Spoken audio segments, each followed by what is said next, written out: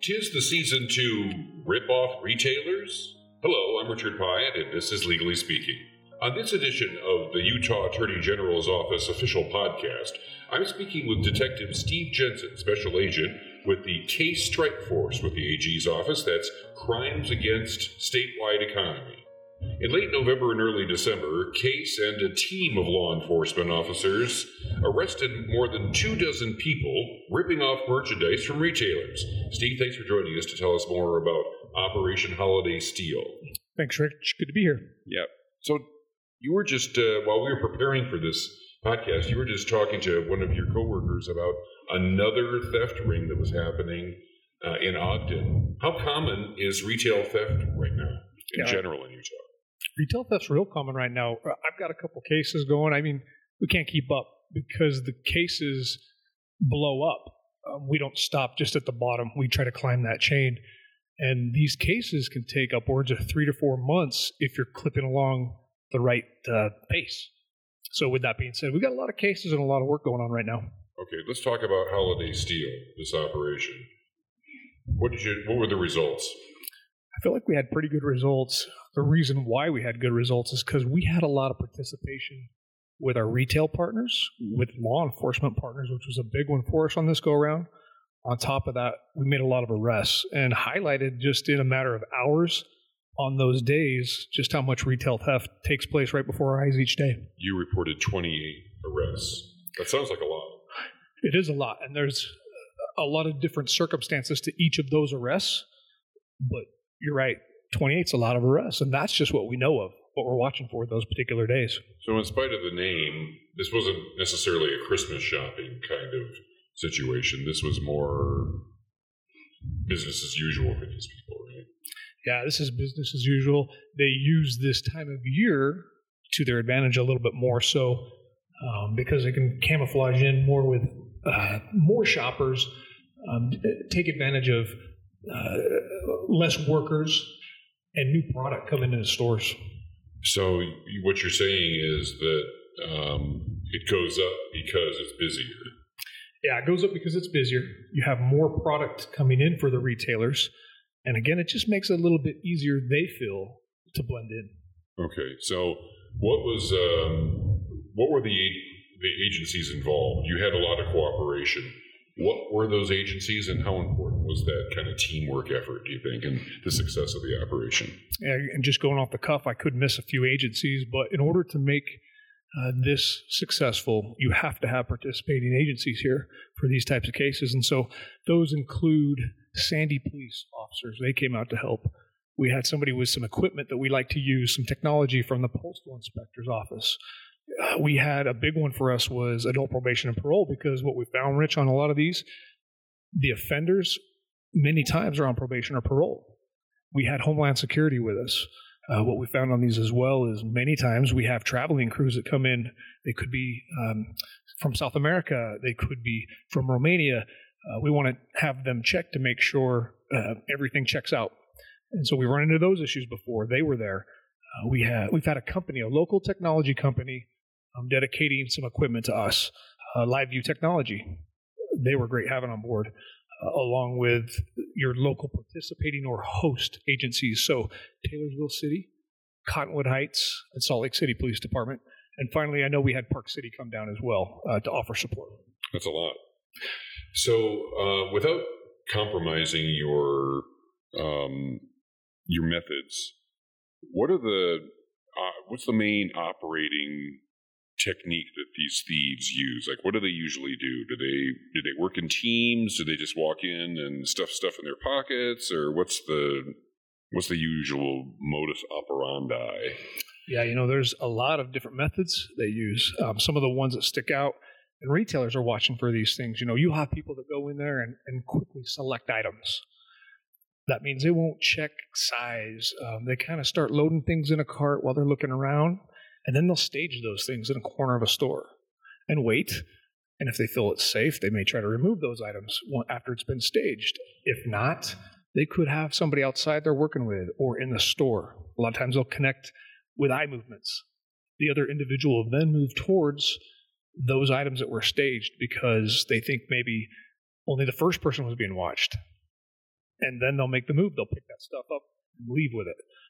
Do they just put it in the shopping cart and walk out with it? They could have put it in a shopping cart. We've seen them just put it right in each arm and walk off with it, thinking they can make a quick beeline to the staged items, being undetected, and they'll walk right out the door with it.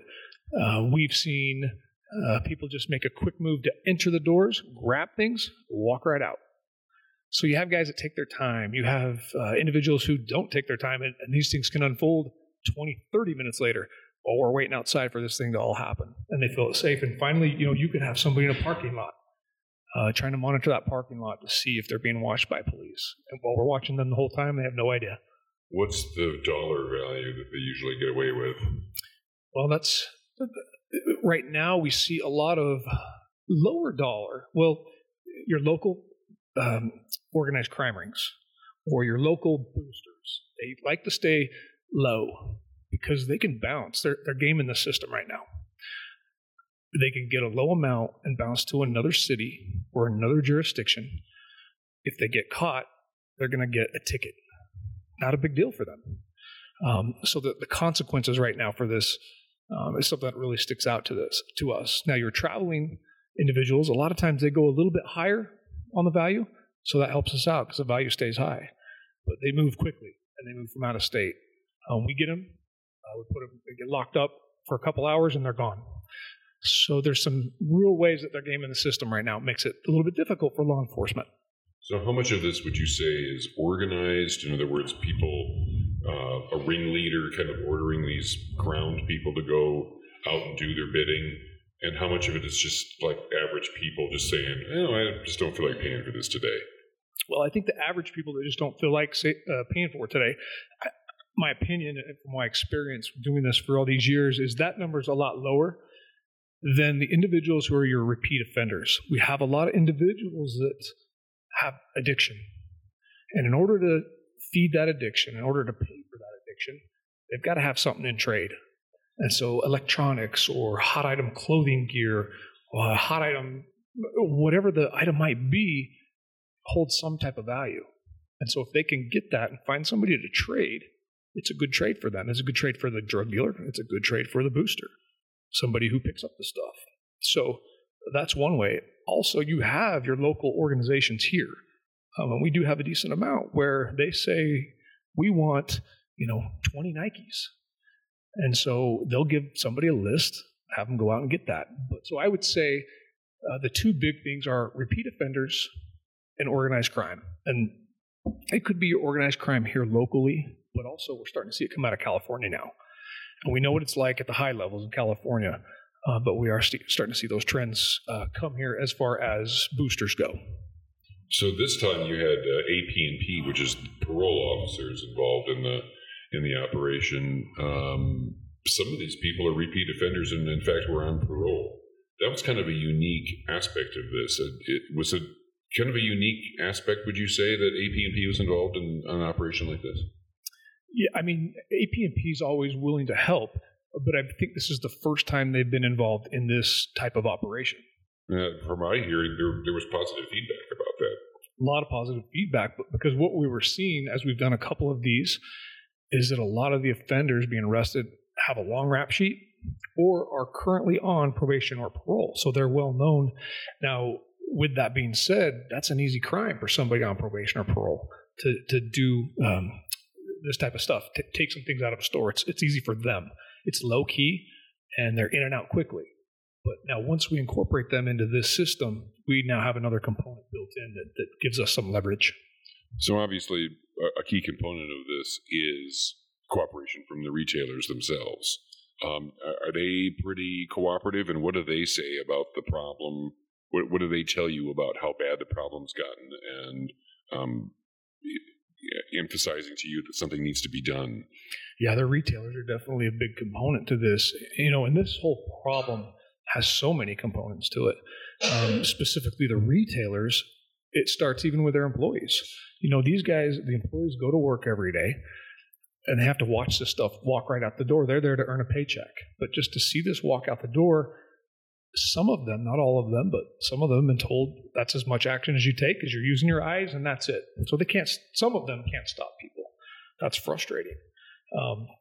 So retailer having that cooperation is a big thing. There are still some retailers that want, certain thresholds that make it difficult for law enforcement sometimes until they kind of get with the program here. But by and large, they're losing a lot of money and a lot of product. So we focused on stores like Home Depot, Ross Dress for Less, Target, Home Goods, TJ Maxx.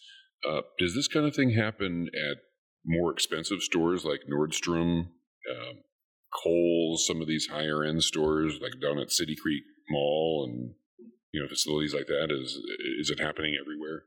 Yeah, Utah is not immune to this, and neither are its stores. It happens in the lower tier stores, the ones that are less known. It also happens at the higher ones, so some of the ones that you mentioned. And so, yeah, we focus on those as well, and we hear from those stores. And we're trying to network with some of the smaller stores and these bigger stores to start talking each month, because we cut out an hour of time to do that with them. And I'm telling you, it's taken the whole hour to talk about suspects, talk about trends every month. So it's a busy deal for us. And, this stuff manifests itself in different ways all over the country. Here in Utah, we're seeing it as well. It manifests itself in different ways. What are the penalties for these people? What kind of punishment can they expect? And do you feel like that's enough? Is that a deterrent? Yeah, I don't know that. Well, look, if we get a new law in place, that's not going to fix this problem all the way around. This problem is here to stay. It's just like drugs. It's not going anywhere. But we do need some tools, if we can, to help suppress this thing. It's just a faucet that's continuing to go right now. It's not turning off. And so at some point, this thing's going to get bad or worse. And so as far as the penalties go, we'd love to see laws tailored more towards these repeat offenders and this organized crime. The ones we're arresting aren't out stealing bread and milk. There needs to be something in place for that. But at the same time, these trends have picked up, and we're not ahead of the times. We're watching these trends around the country, and it's like chess. Mm-hmm. We're trying to stay ahead of this. And I can't come out and tell you right now that I feel like we're ahead of this at the moment. Yeah, the things that they steal are items like cologne and clothing that doesn't even fit them. Well, shoes. I mean, I guess I don't. Sometimes I'm wondering what the point is. Yeah, they'll still those types of items, and you look at the amounts. You look, well, of course, the size, like you mentioned, that's one key indicator. But look at the amounts. It's not going to their bedroom closet. It's got to go for a quick trade, or it's got to go to somebody that can use those items to make a profit. And that's the problem we're really having right now. And so, when law enforcement show up, you look at the amount of paperwork these officers have to do. Sometimes they look at that and go, I know he's going to be out of jail in a matter of hours. I'm going to give him a quick ticket and I'm going to get out of here. And everybody goes away. Well, that's incentivizing this problem. And it's not law enforcement's problem necessarily. I think this is a whole community problem. It's the retailer's problem, of course. It's the police. It's how we police. It's how we prosecute. And it's the laws that are currently in place. And so we're going to have to have some discussion about that. Because I think, Rich, if this were a retailer problem, this thing would have been fixed by now. So you're saying it's a more holistic problem? I do believe that. There's so many components to this issue, from employee morale to your loss of product, to the way you're trying to run a business, to incentivizing criminals who aren't being arrested right away, or the recourse in the justice system itself. There's a lot. It's a lot going on with this problem. So for yourself, what drives you in this job? You seem really dedicated and energetic about it, but it seems overwhelming. What drives you? What gets you in here every morning? Well, I feel like we're building on things, and so that drives me. I feel like we're starting to make some progress. Being with retailers, you hear this problem, you feel for these guys, but you look at the bigger picture. These companies, whether they're big or small, in your communities, they generate your tax base.